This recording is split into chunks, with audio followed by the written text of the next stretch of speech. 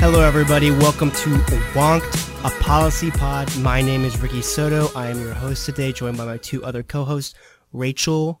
Do you want to introduce yourself? Just say hi, Rachel. Yeah, hey guys. I'm Rachel, and I'm from Ohio. Oh, yeah, I'm from San Diego, California. And then Noah Zunker. Noah, do you want to say hi? Hi, y'all. I'm Noah Zunker. I'm from Austin, Texas. Beautiful, beautiful. So today we're going to be talking about gun control. It's something that's particularly salient in the media right now because of both the shootings in the Parkland School District as well as prior mass shootings that have really shocked the American consciousness. But we really want to provide a policy outline for approaching the Second Amendment and how we can understand the armed history of America and also the armed policies around armed individuals in the United States and how that relates to gun violence, suicide, mass shootings, all these other issues that really do arise out of this one overarching umbrella. So a little outline for today's podcast. First, we're going to start off with a legal history of the Second Amendment, going into the introduction of the Second Amendment into the Constitution, why it's there, then following the court history, and as well as statutory history of the Second Amendment. Then we're going to transition to an interview with Professor Carolyn Light, and that'll center around the selective self-defense and the use of the law, not even the law, but American culture, American white culture, took a different avenue of disenfranchising Black Americans, people of color, women, by literally rolling back individual carry rights, but we'll go over that with Professor Carolyn Light. And then finally, we'll take a policy approach and a modern day look at gun control and also the different facets of carrying guns in the United States. So what I think we should get into first is the legal history behind the Second Amendment, both its, putting it into the Constitution literally, and then also the court history behind it, because I think this will really highlight some aspects of the Second Amendment that many people don't know. Noah, do you want to read the Second Amendment for us with the commas, please? So good for context, the actual Second Amendment.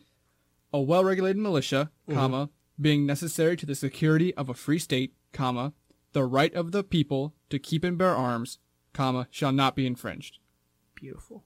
I asked him to read the commas, and also, because I think too often liberals and progressives approach this from a very I don't know, I always hear did they have assault rifles back then? And did you guys hear that? I hear this. That's all the time. It's yeah. all over Twitter. Do you guys, they didn't have assault, an arm was a musket and then that kind of stuff, which it's a fair point to be honest, but I think we should even come to conservative turf and talk about it from an originalist perspective. Not a textualist, but an originalist perspective. And when we look at people, the use of people versus persons in the Constitution, people, particularly within the first 10 amendments, always denotes, a state right? Or a collective right versus an individual right, because they use persons for that. But, Rachel, do you want to talk about, why they needed a Second Amendment in the first place? And then also, I guess we'll just start there. Yeah. So, one of the big reasons why the Second Amendment was put into the Constitution, or the Bill of Rights, is that Southern states were nervous about slave rebellions, and Congress would have to vote to send a militia into a Southern state to kind of put down the slave rebellion, and Southern states were nervous that Congress wouldn't actually vote in favor of sending in a militia. Mm-hmm. So states needed to kind of levy their own army of sorts in order to put down any sort of slave rebellion. So, and there were some early court cases, I think, that you wanted to talk about, Ricky? Yeah. I think we should first just touch on Nunn v. State, because this predates U.S. v. Cruikshank, which Rachel will get into, but is mentioned within D.C. v. Heller, which we will also get into. But Nunn v. State's this first one that's kind of a big one chronologically. And it's a state court case in the state of Georgia, I believe, where a man wanted to protect his own individual right to carry, I believe it was a pistol or something like that, around, I can't remember if it was a state or a locality, said, no, you can't do this. And in Georgia at the time, and I believe still now, their state constitution, when ratified by Congress, didn't have a specific provision for individual right to bear arms, and basically the state, I believe it was the Supreme Court of Georgia, said the Second Amendment protects this, which is very weird. Or like, I think I can't remember if that was a specific ruling that they used. It was certainly used in DC v. Heller to promote this idea of an individual right. But I think what's also interesting is incorporation hadn't happened. Just to provide context, incorporation is the idea that the U.S. federal constitution applies to state laws and state constitutions as well. And this really came about with the 14th Amendment.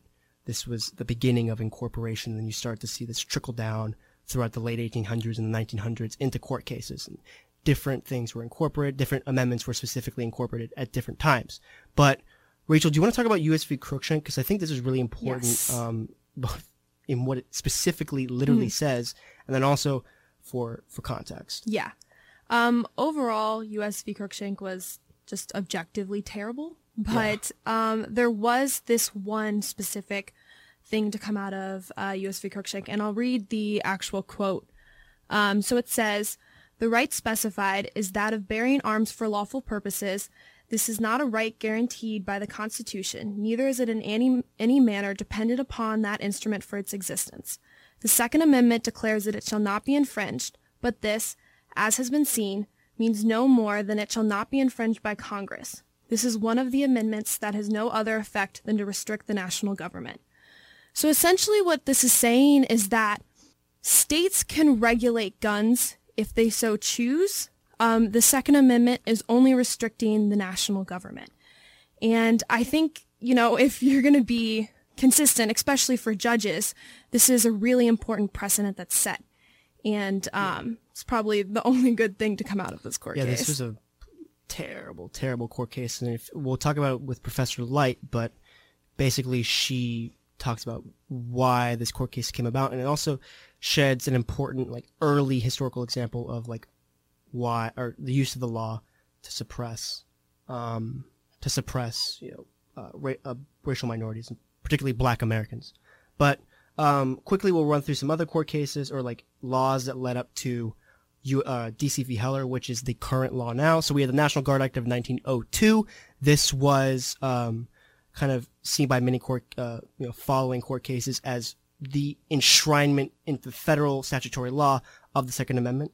Then we had Ronald Reagan, or you had the National Firearms Act of, I believe it was 1934 and 1936, which put some restrictions on carrying firearms on a national level, supported by the NRA, by the way. Then you had the Mulford Act in 1967, and we see a slew of gun control laws get put into place, really up until Reagan and stuff. So that leads us kind of to today, where we have DC v. Heller, which is the prevailing legal theory, which guarantees the individual right to bear arms. And this is a historic court case in the sense that it really overturned hundreds of years of precedent, which said otherwise. And then I think beyond this, I can't remember if it was Justice Warren, or if it was Justice Berger, but they have a famous quote, which is, this is a fraud upon the American public. This idea, the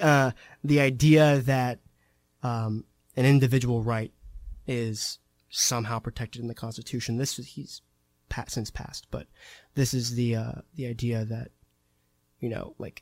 as long as the NRA has been pushing this really since the 80s as a Republican institution, this has really not been the actual legal theory that is set in stone. But Noah, do you want to talk about? We had you read a white paper on right to carry laws, their effects on those states, and then also just speak to more what has happened since DC v. Heller. What's the contemporary state of right to carry laws? Yeah, so DC v. Heller was a course, as you said, that established the right to individually carry. This is a new interpretation of the Second Amendment, where it was less focused on the well-regulated militia and more focused on the right of the people to bear arms, personally bear arms.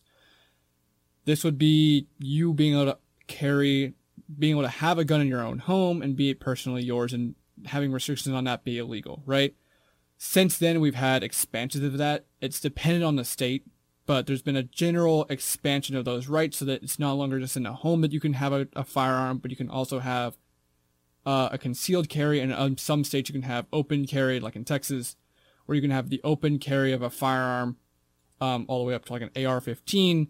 In Texas, there's that recent story that like we can carry swords now in Texas because we've expanded the right to bear arms so far that like we need swords. Yeah. Which is funny, but it's Texas, so like that happens. Yeah. And so the current state of affairs is, depending on what state you are, the interpretation of the law is different, but the understanding is that the Second Amendment applies to you personally being able to carry a firearm with certain restrictions that are in a kind of gray area of where those restrictions lay, but you can carry your own personal firearm. This is a result of the radicalization of the NRA post 1980s into the 1990s, where the real gun rights activists took over the NRA. It used to be a conservation organization that was interested in like teaching how to shoot a gun to Boy Scouts. Like it was a very, very low key organization. And then the radicalization of the NRA happened, and now we have the right to possess firearms individually. And that's where our current state of affairs. Yeah. Rachel, do you want to talk about, because I mean, there's this, more guns, less crime myth? Yeah. Which, I mean, the logical extension of this is an infinite amount of guns means zero crime. But besides, like, the ridiculousness of, like, this claim, at least from many liberals' perspectives, on its face, do you want to talk about, like, the empirical research behind this push to say this is, like, empirically true, and then, like, how it kind of just falls apart on itself? Yeah, so there was this article that came out in 1997, and it was written by this guy named John Lott and a guy named David Mustard, and they kind of coined the term "more guns, less crime," and basically claiming that by adopting right to carry laws, states saw a reduction in crime. So they ended up finding that the overall violent crime rate fell by 4 to 7%. And poverty crime rates increasing 2 to 9%. And they reached the conclusion that violent crime is replaced by property crime because there's a smaller chance of getting shot when you're committing a property crime. Yeah. So the more guns, less crime term was picked up by politicians and the NRA. And it became such a big deal that the National Research Council decided to put together a bunch of experts in criminology, stats, and economics to kind of look into their article. Yeah. And they concluded that the results of this article were imprecise, and they're also highly sensitive to model changes. So the issues with this article is, first of all, they use data from 1977 to 1992 and like conveniently miss this huge drop in crime that happens later in the 90s. Yeah. They also use county level data, which is not reliable at all because the FBI can't enforce the accuracy of the data. Yeah. And then they had two models that showed conflicting results and just kind of chose to ignore the model that didn't support their conclusion, and a ton of other issues. But the biggest issue with this is that there's no way to empirically and definitively say that right to carry laws have X effect, because in order to do that, you'd have to randomly assign different states to either have right to carry laws or to not have right to carry laws in order to account for the differences in crime and such across states, and you can't do that. So there's no way to actually prove that right to carry laws either increase or decrease the rates of crime. The article that I read, actually, that was talking about the issues with the John Lott and David Mustard article, redid kind of the research, and they found that there is some statistically significant evidence that right to carry laws actually increase the rate of gun-related aggravated assault. But again, even that is kind of unreliable. Yeah. And I think if you guys want another, like, additional reading There's also an interesting article from, I believe it's a Stanford Law Review, if I'm correct, but by Ian Aries. I hope I have that right. And then John J. Donahue III. It's called "Shooting Down the More Guns, Less Crime" hypothesis. This was from 2003, but a lot of this research is really up to date. So we'll link some of the articles below, which you can read on this in the description. But I think now that we've kind of prefaced this legal history, we're going to move right now into our interview with Professor Carolyn Light, and she's here to offer a really interesting perspective on gun control and the legal history of gun control, and then also what is going on with gun control now, but from the point of view of looking at it through the lens of gender, of sexuality, of race, which is incredibly salient, obviously, in the United States, and really expound upon that. But without further ado, we're going to go into the interview with Professor Carolyn Light. Hey everyone, welcome back. Our expert guest this week is Professor Carolyn Light. Professor Light is a senior lecturer of studies of women, gender, and sexuality at Harvard, as well as the director of undergraduate studies of women, gender, and sexuality here. She also holds a PhD in the history of women and gender studies from the University of Kentucky, as well as an AB in history from Duke University. Her research explores the ways in which gender, race, and region have shaped the collective mismemory and archival silence. Today, we're going to be talking with Professor Light about her book, Stand Your Ground, A History of America's Love Affair with Self-Defense. Without further ado, welcome to the podcast, Professor. Ricky, thank you for having me. It's a pleasure to be here. Yeah, thanks so much for coming. So we briefly in the previous segment talked about the legal history behind the Second Amendment and the reasons why it was put in there, but an important term to this discussion is selective self-defense. And could you speak to that a little bit? What is selective self-defense, maybe in a contemporary context, but also a historical context, and just define it for the audience? So selective self-defense, I like to frame it that way because in our culture, whether you own firearms or not, we tend in the United States to embrace a logic of a right to self-defense that we presume to be universal. So as I've been doing research on self-defense and the roots of self-defense in United States law dating back to English common law, I like to say selective self-defense because, in effect, the right to self-defense is not universal. In fact, it's limited to, I would say, a minority of citizens. So one of the most obvious examples would be Philando Castile, who an African-American man, a law-abiding citizen who had a firearm and a license, and as most Americans know, was shot and killed by police, and he really didn't do anything wrong. So we can see how the right to defend oneself, or the right to carry a weapon for self-defense, or the Second Amendment right is not universally applied. I would also urge people to consider the extent to which it's not just racially exclusionary, but rather exclusions of self-defense are also gendered. So for instance, if you think about intimate partner violence, women's greatest statistical threat are their own exes and partners and spouses. And when a woman stands her ground against or defends herself against her intimate partner who is violent towards her, usually the outcome is that she ends up serving time in prison. So you can see this in many different cases. I think maybe one of the most visible cases recently is Marissa Alexander, who fired a warning shot in her home as her estranged husband was threatening her. She ended up getting over 20 years of a sentence, of which she served 3 years. So I want to think about self-defense as something that is actually a selective right that the majority of citizens don't really have full access to. Yeah. And on the Philando Castile case, since I'm more familiar with it, and we'll get into the NRA later, but it's just really, it's interesting that like the NRA released a tentative statement after public outrage and then never followed up on it. So we'll get into the cultural roots and the the white cultural roots of the NRA later. But let's talk about the legal history of the Second Amendment and its relation to selective self-defense. So we covered in the previous section the Constitution and the addition of the Second Amendment in the convention in Philadelphia.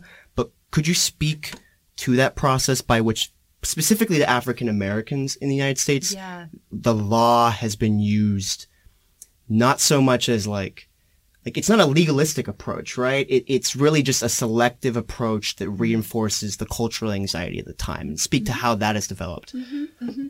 It's a huge history. So really, one way to think about the Second Amendment is to think about historical context.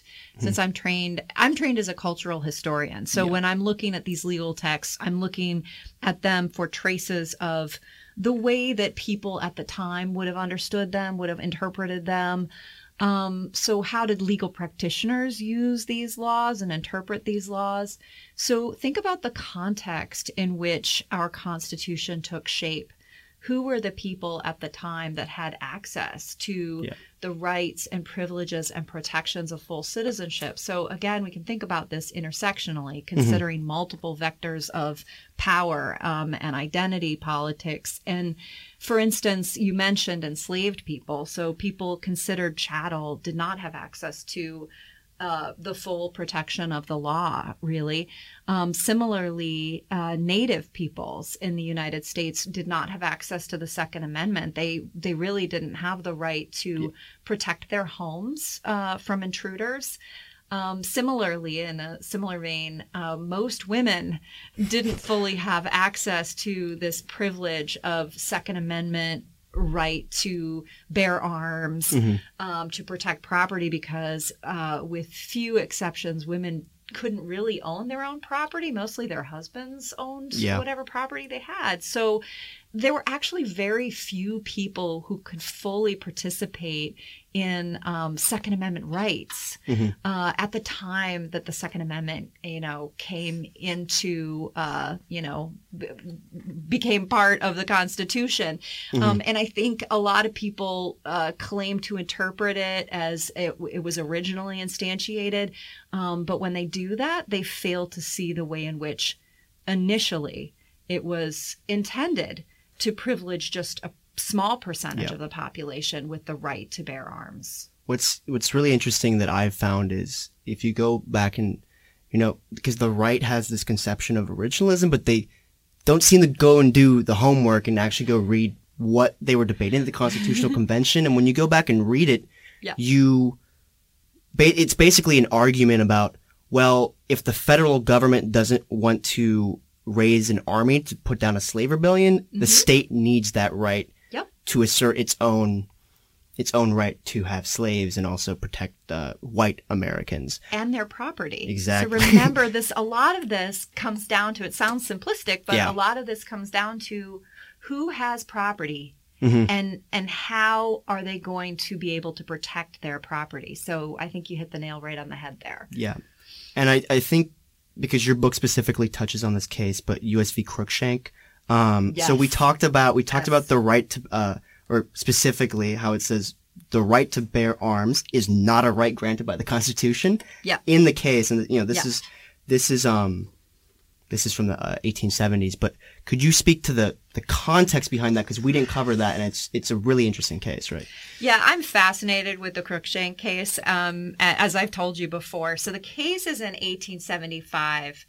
What sparked the Supreme Court case was something called the Colfax Massacre. So this was on Easter morning of 1873 in Colfax, Louisiana. Essentially, what had happened was, in the wake of the Civil War, in the wake of the passage of the 13th, 14th, 15th Amendment, which granted the right to the vote to all men, regardless of race or previous condition of servitude. So these newly enfranchised African American men and their allies in the Republican Party, the Party of Lincoln, had participated in an election where many African Americans had been elected.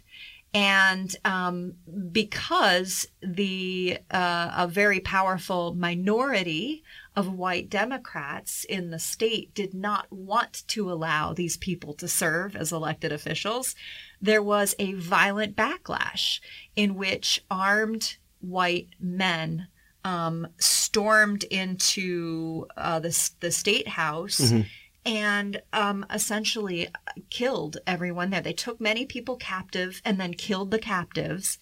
All told, we don't really know for sure. This is something where precise numbers are lost to the historical record. But anywhere between 100 to 150 African Americans were killed on that day, and 3 white people were killed. So the case that made its way to the Supreme Court, Cruikshank, was based on an effort to sue the whites responsible for the raid through the Enforcement Act, which is also known as the Ku Klux Klan Act of 1870. Yep.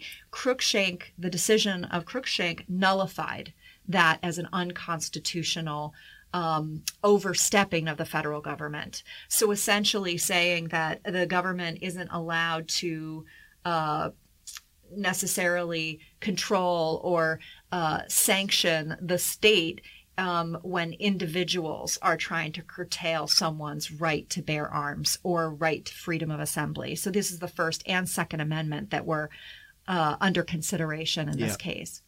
So it's one of the, I think it's one like up there with Dred Scott as being one of the worst Supreme Court decisions in history. But what it shows us today is how the Second Amendment was up for interpretation, because like you said, in the majority opinion of Cruikshank, it was determined that the Second Amendment did not provide the right for individuals to bear arms. And yet here we are today, here we are post Heller 2008 with supposedly this understanding of the Second Amendment that does give individuals the right to own and bear arms for self-defense. Yeah, I think that's, and what's also interesting is while we're used to this polarized court, it was like an 8-1 decision, I think. Right. Right. The people were in favor of this. Yes, this was like consensus, basically. Completely. Great point. Yeah, but it's a fascinating case to read. It's very long. It's very complicated. Yeah. And I think that speaks to the tortured logic by which the court could decide that the First and Second Amendment, that they really had no right to enforce these. Yeah. And then just to the modern day context, could you speak to like the duty to retreat, and then that like today we think of stand your ground as like it's almost the status quo now. I mean, it's been pushed into our heads that not every state has stand your ground laws. Like there's, I'd say, a huge swath of the country that believes this should be the case, that you have a right to defend yourself if you feel threatened, no matter where you are. But what was the duty to retreat, and like what was that history? Yeah, thanks for asking that, because I think a lot of people today, because our dominant culture seems to be so on the side of everybody does have a right to defend themselves if they're threatened wherever they may be, because it's such a big part of our culture, popular culture, etc. We forget that this duty to retreat was enshrined in English common law that would eventually be the basis for United States law that ordinarily holds human life at a premium. Essentially that if you feel threatened, your first response should not be to try to kill the person who you think is threatening you, but actually try to get away, to find some way to avoid a lethal confrontation. This was at the heart of English common law. The one exception to it is the Castle Doctrine, and that came about in early 1600s in England. So the Castle Doctrine essentially says that if somebody threatens you in your home, you don't have a duty to retreat. You actually, because the home is supposed to be your safe haven, you are, at least in theory, allowed to fight back without retreating. You shouldn't have to retreat in your castle. What's happened today, essentially, is through Stand Your Ground, which is now in over half the states. Essentially, the castle follows you out into public space, But as I said before, with this selectivity of self-defense, Yes. it's not equal for everyone. Yeah. A person who is non-white, for instance, a person who is gender non-conforming, a person who could be construed as a threat, and this is all very complicated and performative, is less likely to be able to invoke that protective logic of stand your ground. So Yep. that's why I call it selective self-defense. Yes, exactly.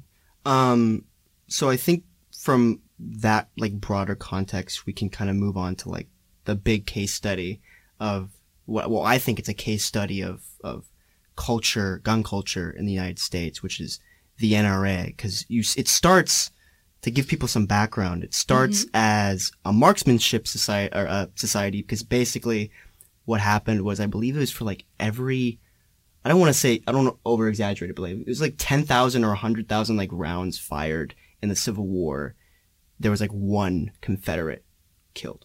So like Really? it was some crazy number that like terrible mark. I mean, part of this had to do with the rifles right at the time. Right. The but technology. Yeah. But people didn't really have training. Exactly. And they didn't know how to use their weapons that they did have. So Exactly. yeah. So it started off as like this like higher upper class like professional society.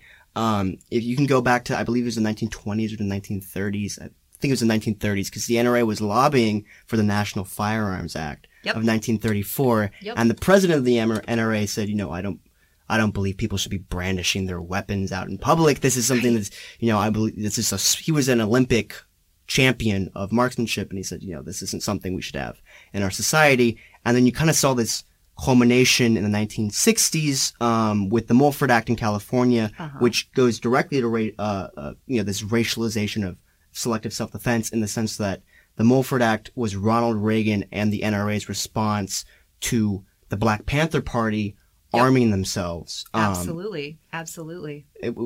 Which is, I mean, that's the whole. And the NRA was perfectly in favor. And, Yeah. and then the other funny, interesting irony to this is that Ronald Reagan was the first president elected with explicit support of Yeah. the NRA. No. So he becomes this like gun rights kind of president later on down the road, Yes. even though he is the originator of a bill to curtail open carry and loaded gun carry Yes. in California, because it was Mm-hmm. Black Panther Party members policing the police, as they called it. Yep. So it's definitely a racialized kind of gesture. Yes, and then post that, you see. Well, I think it's also important to understand that like this is around the time of the civil rights movement, and then you're getting this cultural anxiety that's kicking up, and you have Nixon, and then obviously Reagan.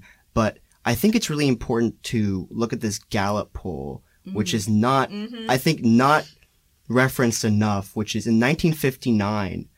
So Gallup is, if you guys are familiar with it, it's a really old polling organization. It's basically the oldest professional polling organization in the United States. But in 1959, they asked the question: do you think there should or should not be a law that would ban possession of handguns except by the police or other authorized persons?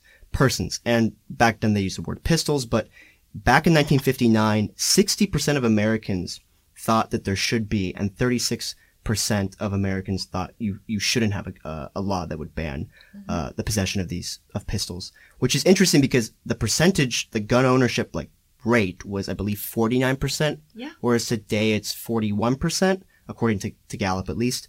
And then today, only 22% of Americans believe that handguns should be banned. So it speaks to this not only the change in the culture and the change of the white perception of self-defense, but how the NRA has really pushed that, because you saw them post the Gun Control Act of 1968, really in the 1970s, start to become this grassroots. They reformed. There was a coup within the NRA. And in the 1970s. It's really interesting if you just go look up coup NRA 1970s on Google, and you will find these people planned it out. They had court. It was really interesting. But so that they had a coup.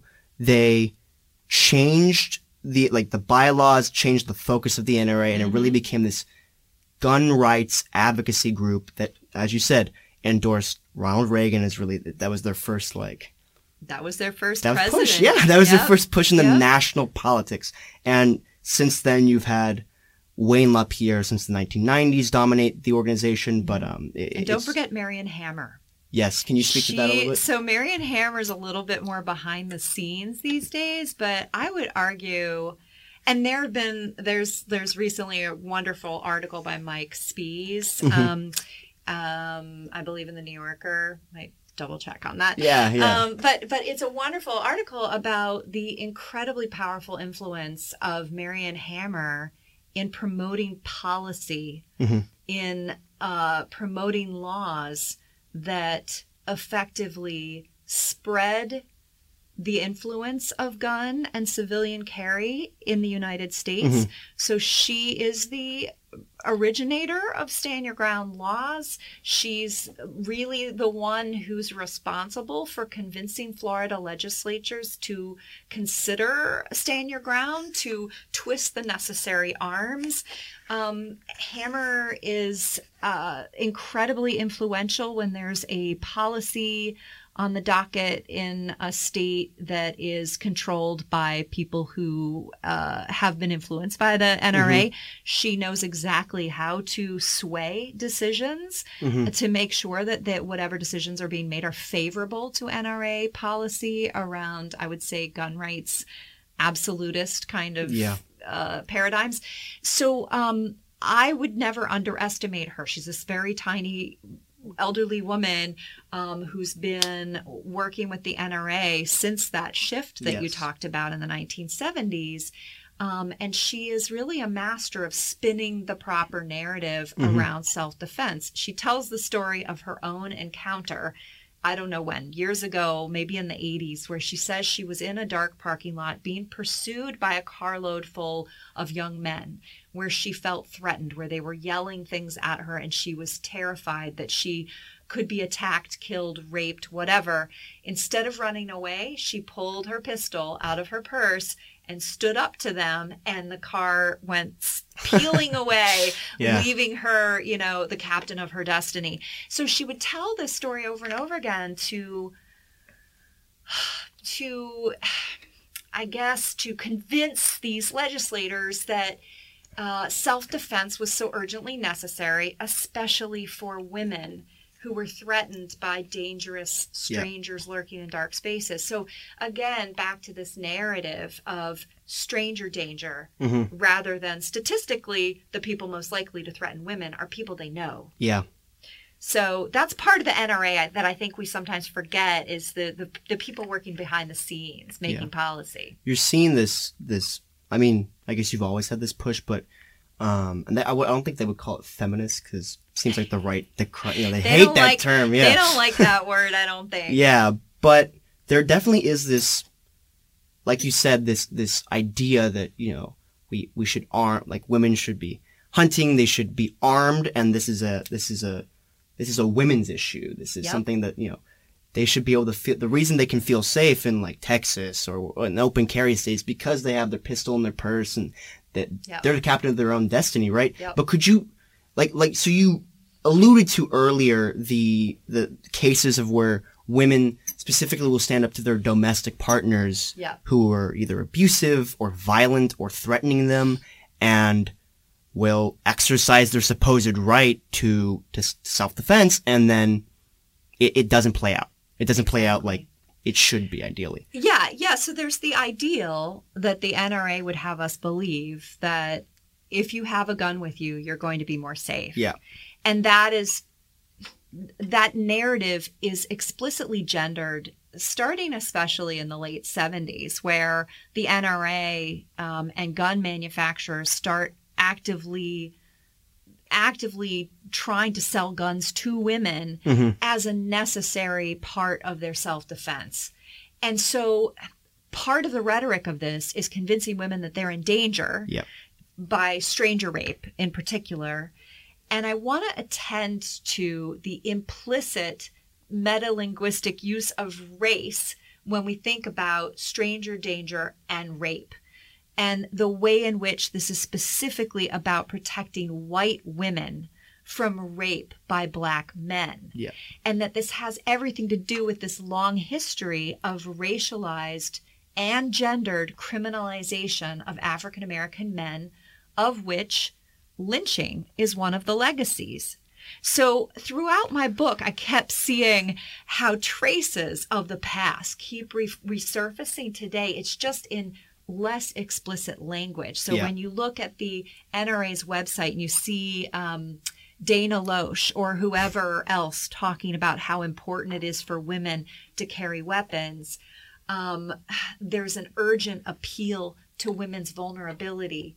But really, they're explicitly talking about white women's vulnerability to dark strangers lurking in bushes, rather than women who are threatened by their own husbands and boyfriends. Yeah. And on that vein, and this is where I think the manufacturers, the NRA, and the gun rights lobby in particular is trying to seize on larger cultural fears. Yeah. Like, for instance, campus sexual assault, which continues to be the stubborn problem on all college campuses, right? Latching on to that, the gun rights lobby sees an opportunity to spread the influence of armed citizenship through campus carry. So now there are, I believe, 12 or 13 states that have some version of laws that say that publicly funded institutions need to allow licensed gun owners to carry their guns. Yeah. And they do this arguing that this is going to help young women in college protect themselves from sexual assault, as if every woman is going to be carrying her pistol into keg parties. Yeah.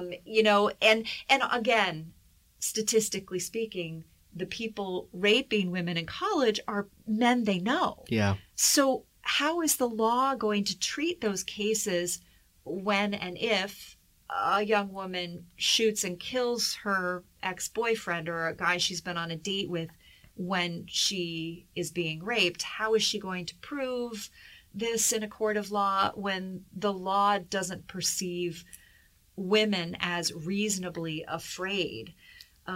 If the laws around self-defense are based on this notion of what is reasonable fear, how do you convince your judge and your jury that you're reasonably afraid of a guy you went out with or a guy you've dated for years? Yeah. This is just an example of how that happens. Yeah. The other thing I'm working on now is looking at all the cases where women have killed ex-boyfriends, husbands, whatever, who have a long track record of abuse. Like, in other words, there's plenty of evidence. Yeah.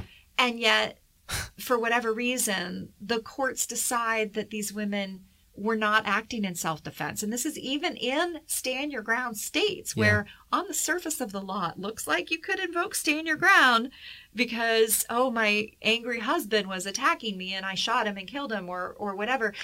On the surface, it looks like the law could be used in that way.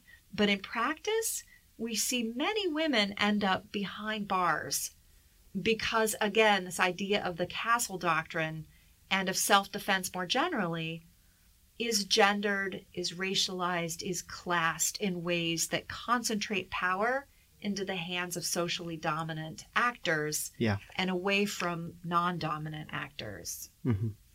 Well, thank you so much, Professor Light. That's like so much awesomeness just packed into this interview. So thank you so much for coming. Remember, guys, to check out her book, Stand Your Ground, A History of America's Love Affair with Lethal Self-Defense. It's got a lot of great context if you're interested in this particular issue, the intersection of gender, race, sexuality, and self-defense in the United States. Thank you so much, Professor. Thank you, Ricky. Yeah. My pleasure.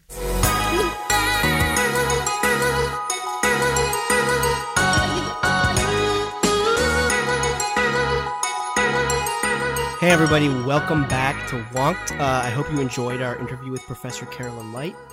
Now we're going to talk about the contemporary policies surrounding gun control and gun-related crime, as well as accidents and suicides. And then international comparisons of of gun control systems, across the world. No, I know you had the breakdown. Which year are these CDC numbers from? Yeah, and so the breakdown that we have for like the actual firearm deaths in the United States comes from 2015. This is CDC numbers. This is the actual breakdown. In 2015, there were 36,252 deaths related to firearms.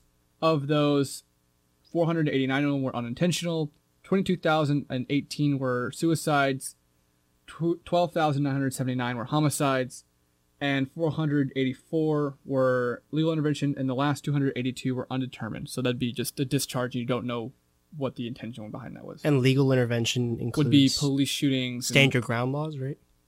I think don't know about that. That would be like things that okay. But yeah, stand your ground laws. Yeah, that wouldn't. Anyways, yeah. No, yeah, I think, and I think that kind of leads us into like the natural division of gun issues, because I think there is a natural division, particularly in the United States. I think you have three main issues, which is the first being suicides and accidents, which we'll touch on also, but because there's some interesting research on gun control as it relates to suicide rates in countries.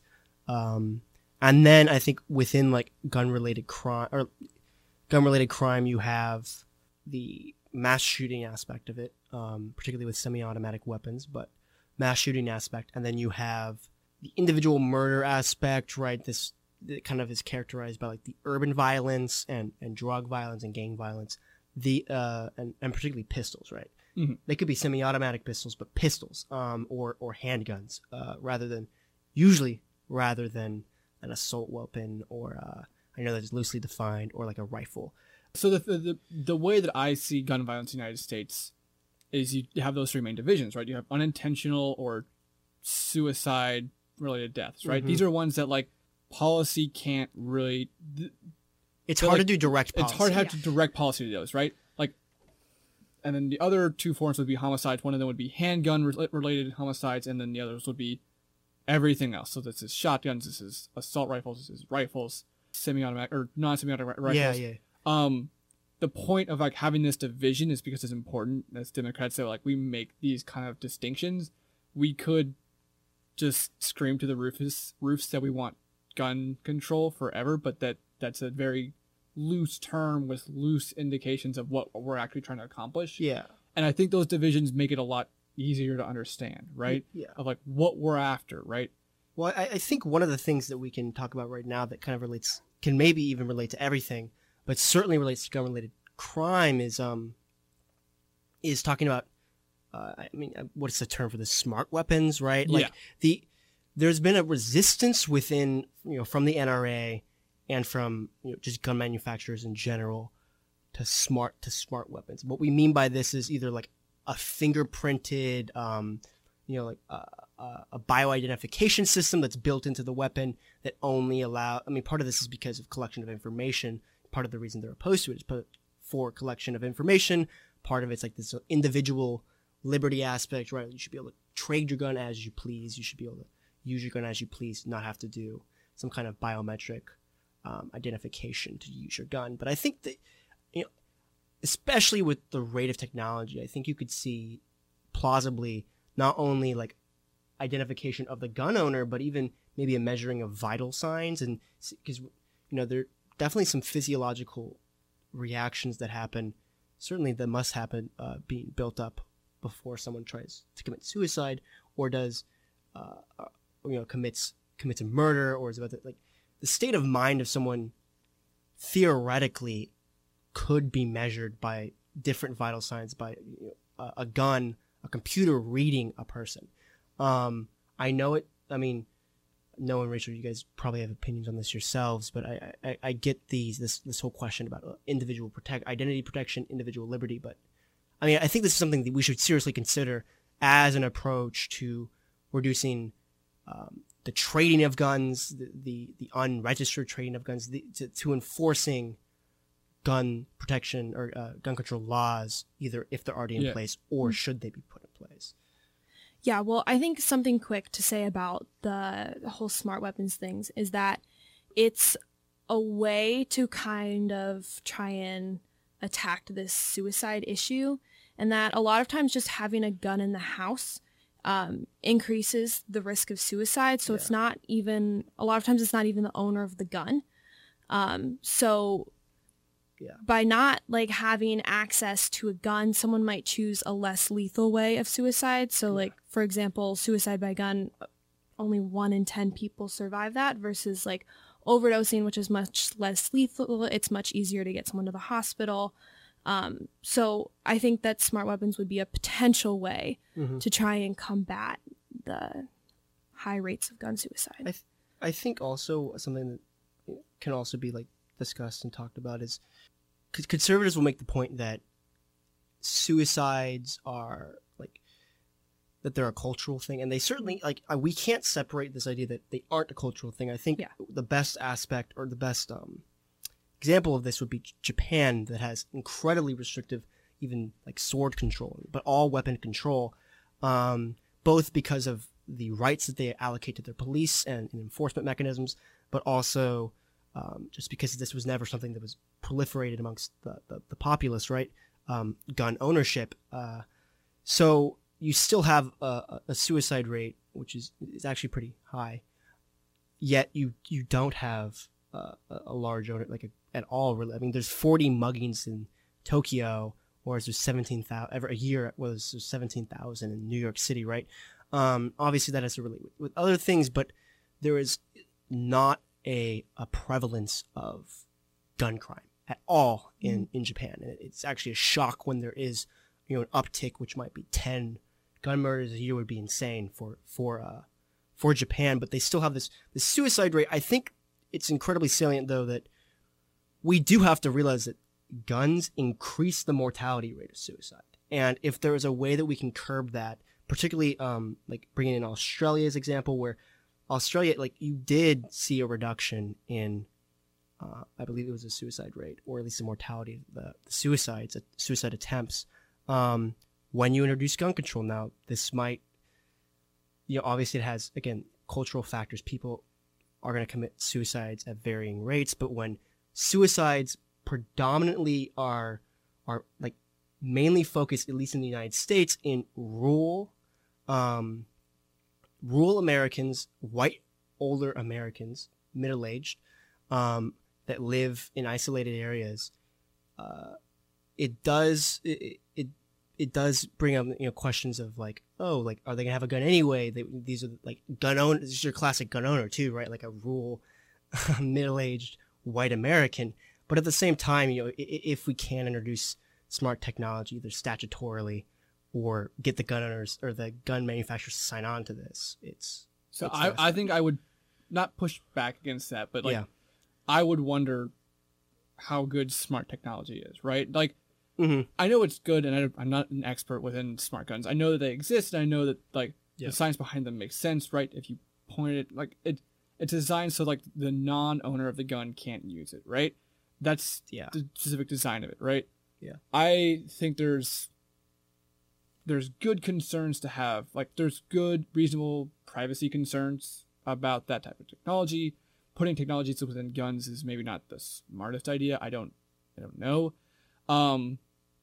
Requiring guns to have that smart technology might retroactively illegalize guns in the past. Like in the past, that were not manufactured. Yeah. That's a problematic part of it.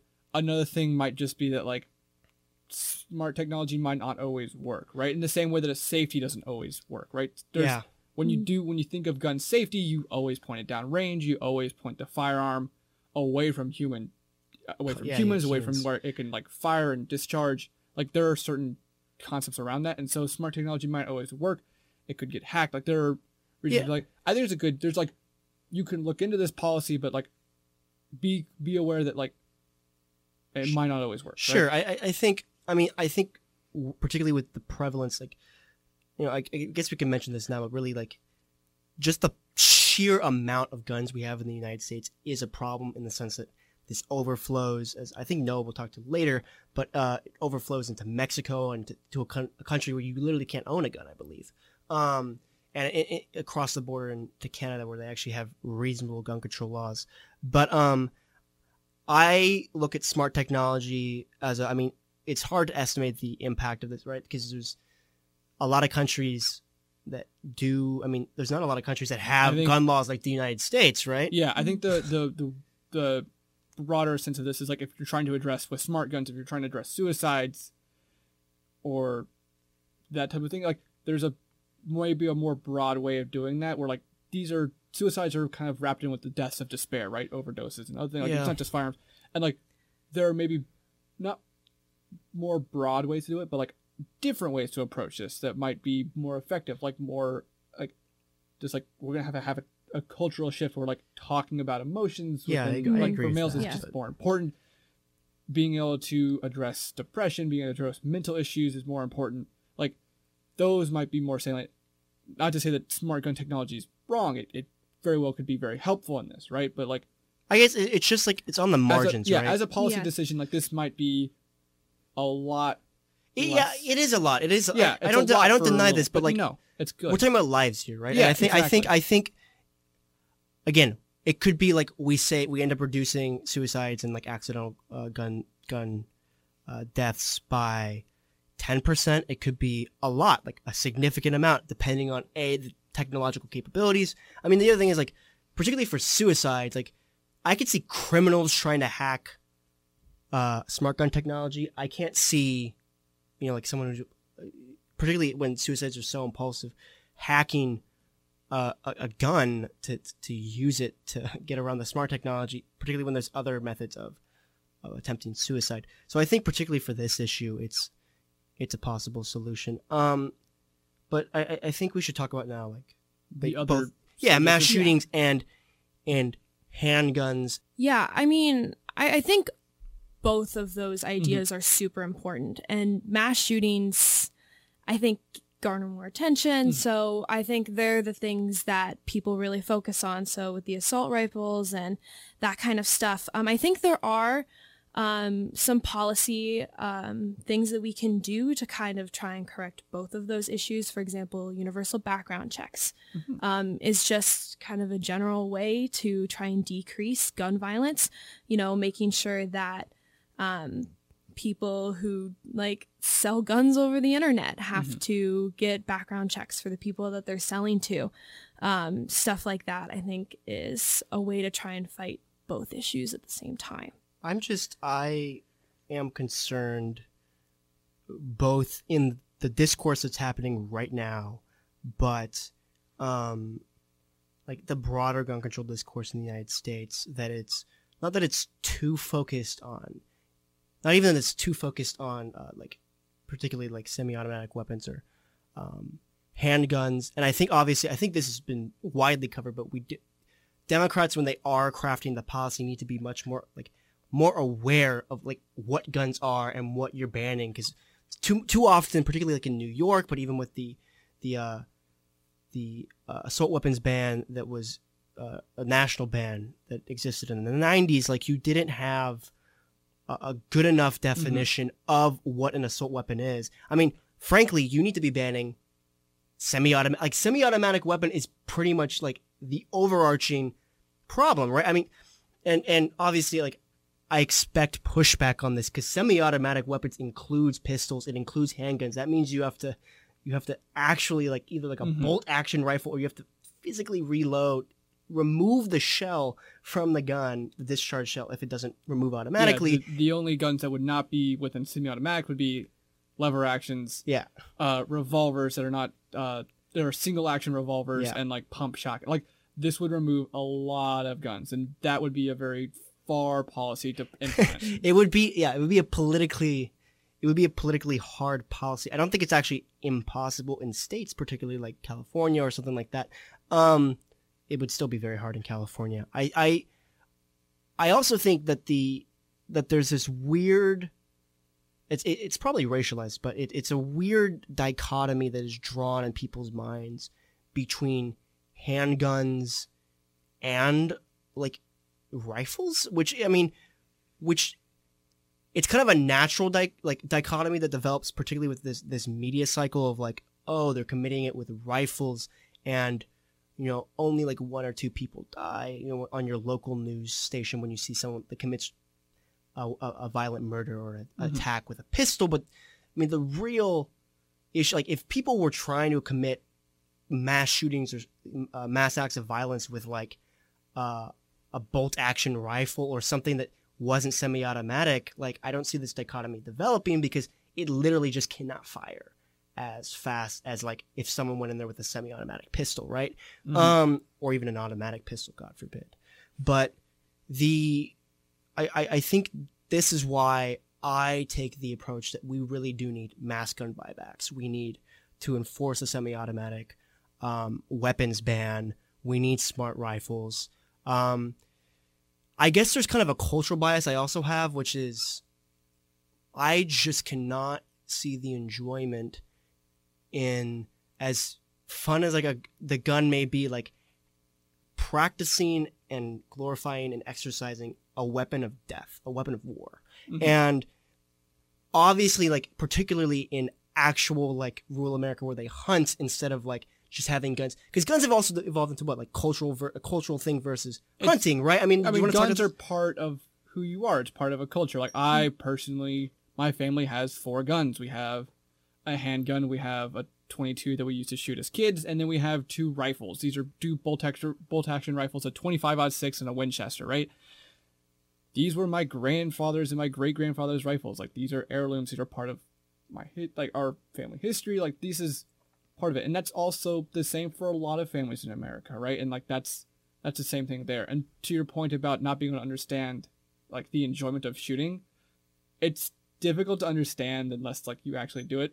It's like me and my family once went to go to a gun range, and me and my dad and my brother were shooting the 25-06, and the family next to us had brought in an AK-47. Jeez. A Wait, P90. are those even? I thought those were illegal. So those are illegal if they're fully automatic, and they're not illegal. They have to have a certain license for that. That's a tier 2 license, and then you can get a fully automatic rifle, right?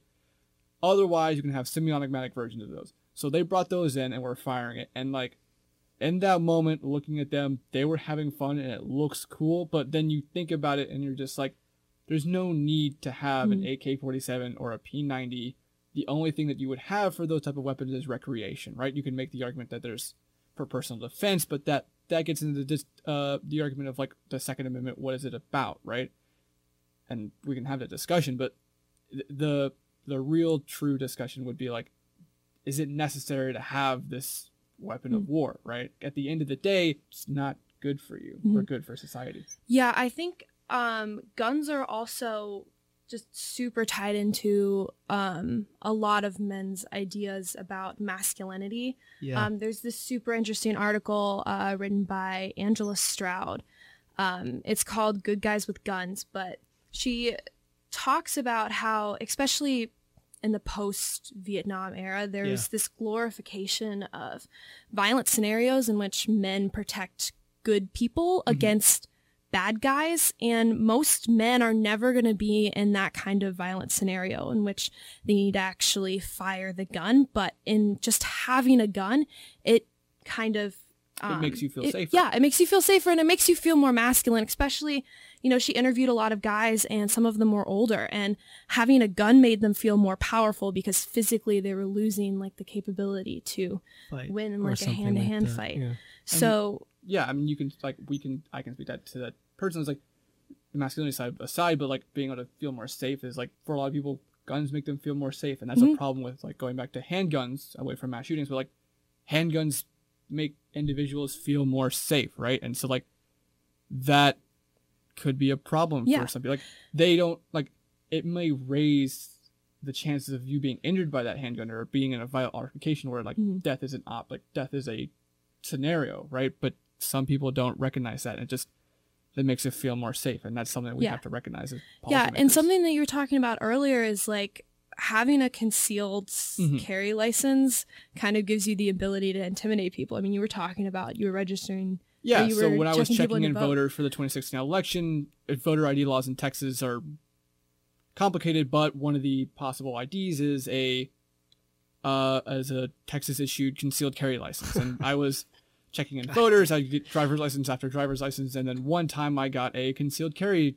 license, and it was a photo ID, and so I had to check them in. But I felt intimidated, and like I was aware that he probably had that gun with him, or like it was a point like he obviously drove here, and so he had his driver's license, but he made a choice to give that to me. So like that was intimidating, and that I think that's part of the things like it makes you feel safe, it makes you feel secure, and that you can intimidate other people, and that's kind of part of the appeal for a concealed license for people. I mean, I think bringing it back to like the statistical and empirical evidence behind it, though, like it may, like I'm sure it does make one feel like I'm the master of my own destiny. I control my fate, at least on the streets out in the wild.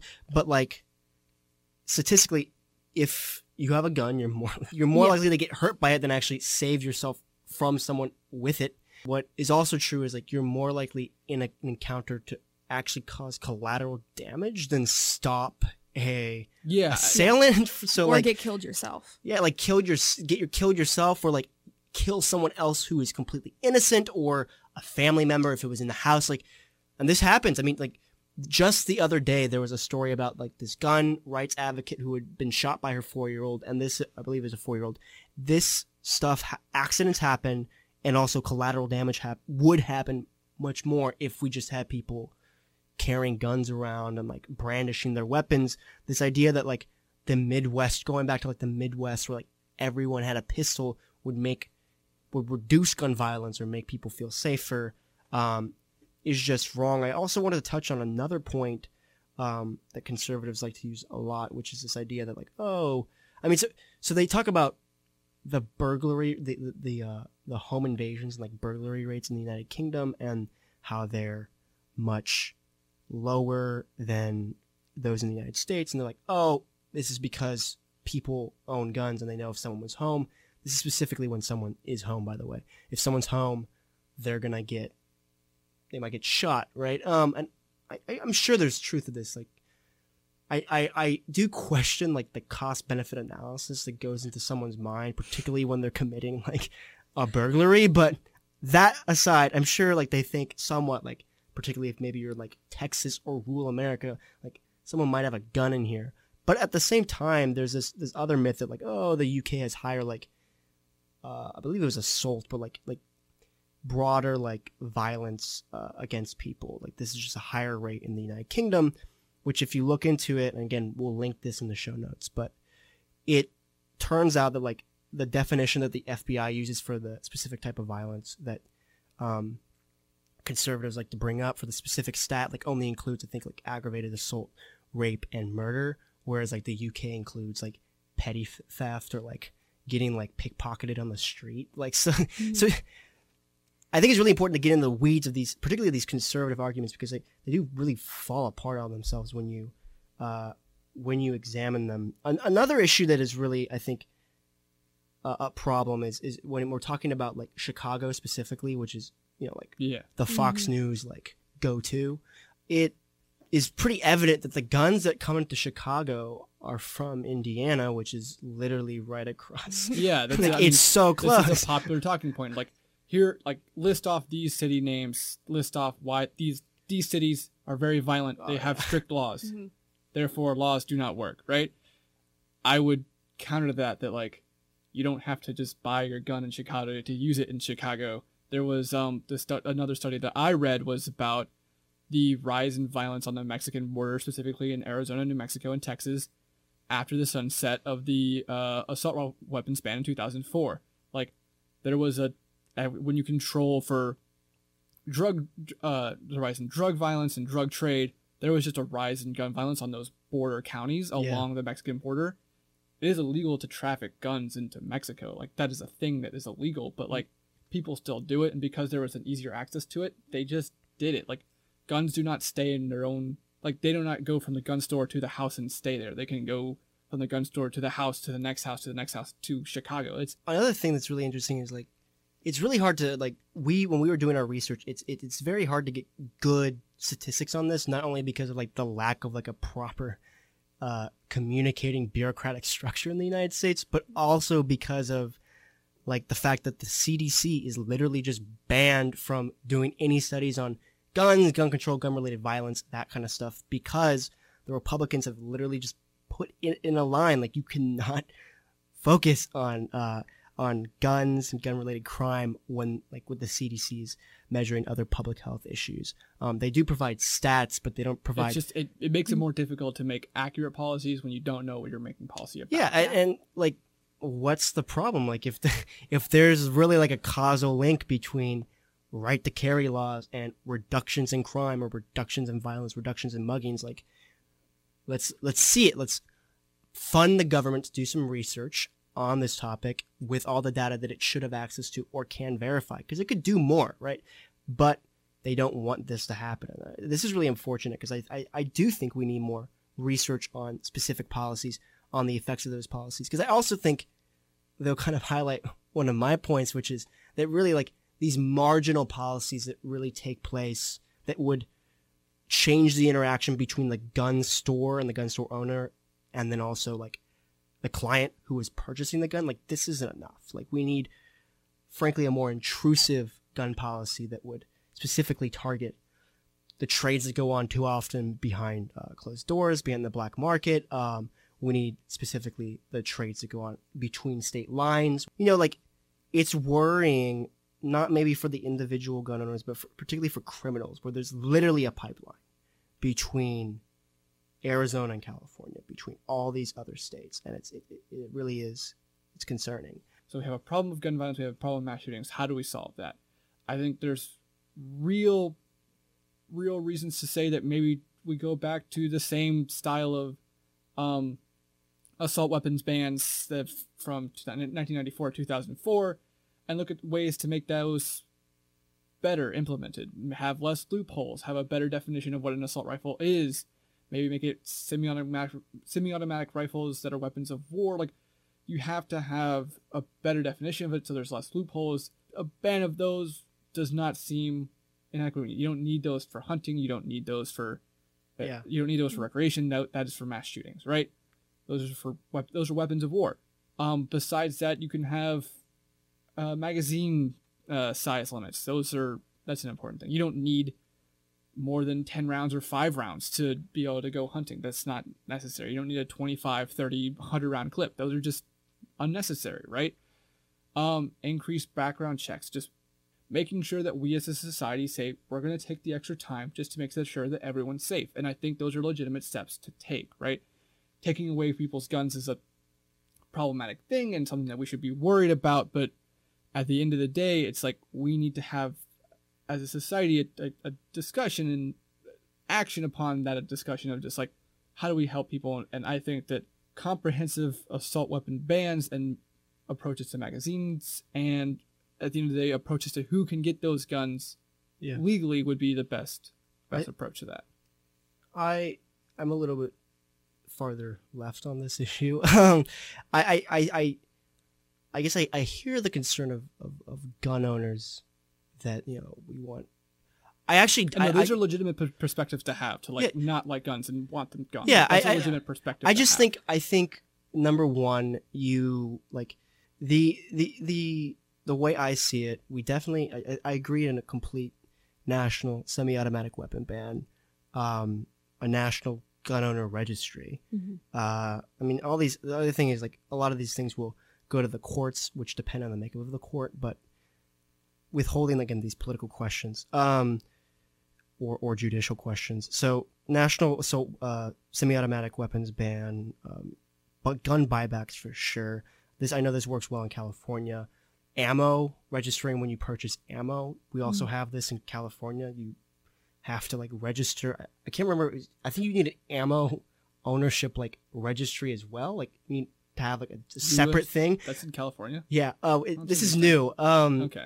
But, like, just keeping track, like, if someone's built up 40,000 rounds, which is this broader problem, like, super gun owners in the United States that own, like, just tons and tons of guns, which makes this per capita gun ownership in the United States, like, ridiculous, like, off the charts high. We need to address that. I think smart guns, making sure, like, gun ownership is certainly, like, limited. It's tied to, like, some kind of biometric identification so that we keep track of where these guns are. All these are good policies, because, I mean, I'm sympathetic. Like, the way I see this debate, I don't think this is framed, and this can go into the political questions, which I think are also important, but, like, it's too often framed as like a personal liberties issue, where I think it should be definitely framed as like a public health issue.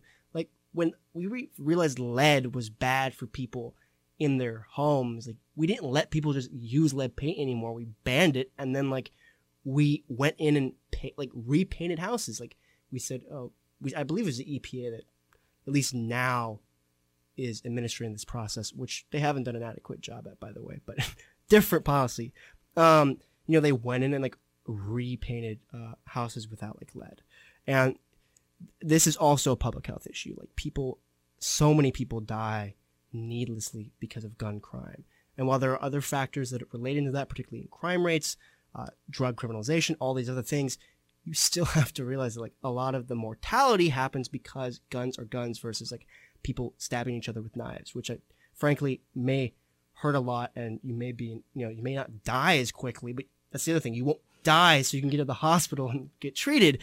And I think this really we can end with the political question, which is the response of Democrats adequate enough? And like, what should they be doing? What are they doing that is good? What aren't they doing? Or what are they doing that's bad? I come down upon the line that Democrats have abdicated like the moral high ground on this issue, in the sense that like too often, or even accepting like the Republican worldview, which I think is wrong, that like the Second Amendment was ever a protection. Like you'll even hear like even like liberal Democrats or like super progressive Democrats be like, yeah, the Second Amendment exists, but we need lots of restrictions on it. Like, no, go out there and say like, oh, look, like it didn't even mean this in the first place. Like quote, and at first I think information campaigns and re-informative campaigns are daunting, but this is what the NRA did for like 40 years. And pre-activist NRA, pre-Reagan, like you had in the 50s, a huge proportion, the majority of Americans supporting a handgun or a pistol ban. And now you only have 22%, whereas 72% would say this is a right, or I would never support a handgun ban. So information campaigns moving the Overton window works, and Democrats are way too scared of even touching this issue, which in maybe a rural district or like a conservative district, I could see this, but like, come on, some of these guys need to step up. I mean, what do you think, Rachel? Yeah, I mean, I definitely agree with that. And I think that a lot of times, like, the gun control debate really only happens after mass shootings. And I think Democrats need to make this debate last for a long time. Like a public health issue. Yes, it should be is a public health consistent in their campaigns. And that, I think that the Democrats a lot of times do get spooked by the NRA. Yeah. And they shouldn't. I mean, honestly, we just need to like really fight back, really take a stand, consistently talk about gun control, and not just about, assault rifles. We need to talk about like handgun violence. Which, by the way, I think it's really important that we note this like right now. The focus on semi-automatic, particularly assault weapons and weapons of war, is very important because no one should own these. It also lends itself to an inherently classist and a racialized view of the world, in the sense that where do these tend to happen? At least the public perception is that they happen in white school districts or white areas, areas where that white wealthier Americans live, whereas the gun crime happening every day is in the middle of Latino and African American urban districts or suburbs, and this is a serious problem in these communities. And I mean, they've been asking for action for like a long time. If you had these people at the helm of policymaking, there might not even be any gun ownership. I mean, the people that deal with this issue every single day do not want more liberal gun ownership. People that interact with gun violence every day don't want to see this. So I mean, I think that's an important thing to talk about when we're talking about the politics of it. Yeah, I absolutely agree. I mean, 2/3 of gun-related homicide victims are young Black men. We need to not just focus on, these mass shootings. We have to focus on the day-to-day gun crime. Yeah, not to de-emphasize that in any way, but it's equal. And I actually we should commend the students activists really for bringing to light also this issue as well. I mean, like, these people are incredibly woke, and I think that's the great thing about like millennials and then is it Gen Z? Yeah. Is that, Gen Z would yeah. That like these are woke people, like they understand the intersectional nature of these debates. Noah, what do you think about the politics? I think it's important to recognize that yes, gun violence is more than just mass shootings. It's a day-to-day occurrence, and these are like real issues, right? I think it's also important to recognize that like it is a public health crisis. Like these are deaths, these are American lives that are being lost, right? And that is a problem. I think it's important to recognize that the Second Amendment is not a useless amendment; it's an important amendment, and that is coming from my perspective. I think that it's good for people like you two to have those opinions and be speaking about them more clearly, because I don't think the Democratic Party is honest about its positions on gun control, right?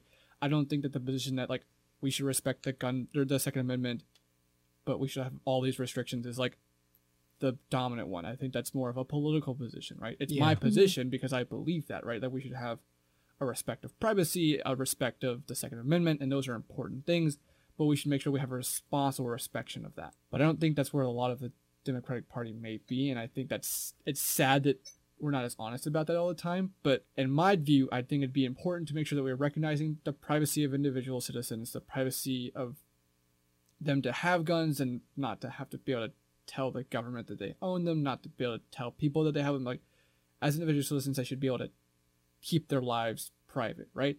And then also that we should recognize that it is a principle that we established as part of the Constitution. We may not have, like, put it in the way that we think of it now, but like it's a principle to be able to be a gun owner in the United States, right? And that's a certain thing, and I think those are important to respect. It's definitely important to try and address those issues and be responsible about them, and like not be defeatist about this and say we should do nothing. But it is important to recognize that. I think we should have pushback from y'all, because that shouldn't be the end of this podcast. Well, yeah, I guess the way we can wrap this up is like, Noah, do you see? I mean, and this isn't to say that like only the Constitution, like that is the limited amount of rights that we have, because I think Noah would also say that like, yes, privacy comes from like an interpretation of the Constitution. Yeah, but I think you would also say that we have like humans have a right to like healthcare, right? Like maybe not, but like I think like like the right to good life is kind of inalienable, right? And so like, healthcare would be part of that. And so, do you see guns as a right or a privilege? I would say that guns, like, it is established in the Constitution, are. Do you see, but on a meta level, do you see guns like, as a human right or a human privilege? Do I have a human right to own my own guns? I would say so, but like, I would say so personally, that I have a right to have my own guns. They're my own property. They're tools, right? A hunting rifle is not a tool of a mass shooting. It is just a tool to go hunting with. It is a tool to accomplish a means, right? And in the same way that maybe I have a right to, like, not a wrench, like a wrench is a simple example that trivializes gun violence, but like the same right I have to that wrench and to that tool, or to own that thing, is like, it makes sense there, right? That's a responsible thing. If suddenly wrenches were like being used to kill thousands of people, like we should have a discussion about that. But like, to me, it seems like a right. But do you have a right to own a wrench? This is the question. I actually don't know if one has a right. I haven't seen the constitutional legalese on like the right to own a wrench specifically. I would say that, I just see like guns as like a way more useless car, right? Like, we use cars every day. Lots of people die from cars, but like, there's a lot of societal utility in like people owning cars, whereas like guns, And like, my position is not that like we should do nothing, right? Or it should be, we should do quite a bit. We should be actively trying to like solve these problems, right? By also respecting them and, recognizing those rights, right? And so that would be my position. It's a difficult position to stake out, and I understand that that I'll live with that, right? But like, that is the position that I take, and we should be aware that a lot of people think of those as rights, and like, if we're approaching them that way, that the message that we have is a good one. But back to you, Ricky. we're going to end it there. And we want to thank everyone for tuning into this first episode. I think it's we've had a great discussion today, offered a lot of important policy points. Please like and subscribe to Wonked, a policy pod. Also, if you want to go follow the Harvard Dems on Twitter, it's at Harvard Dems. And Facebook is, I believe you can just look up Harvard College Democrats. The links to research, the notes, and everything will be down below in the show notes. And yeah, thank you everyone for tuning in. We'll see you next time.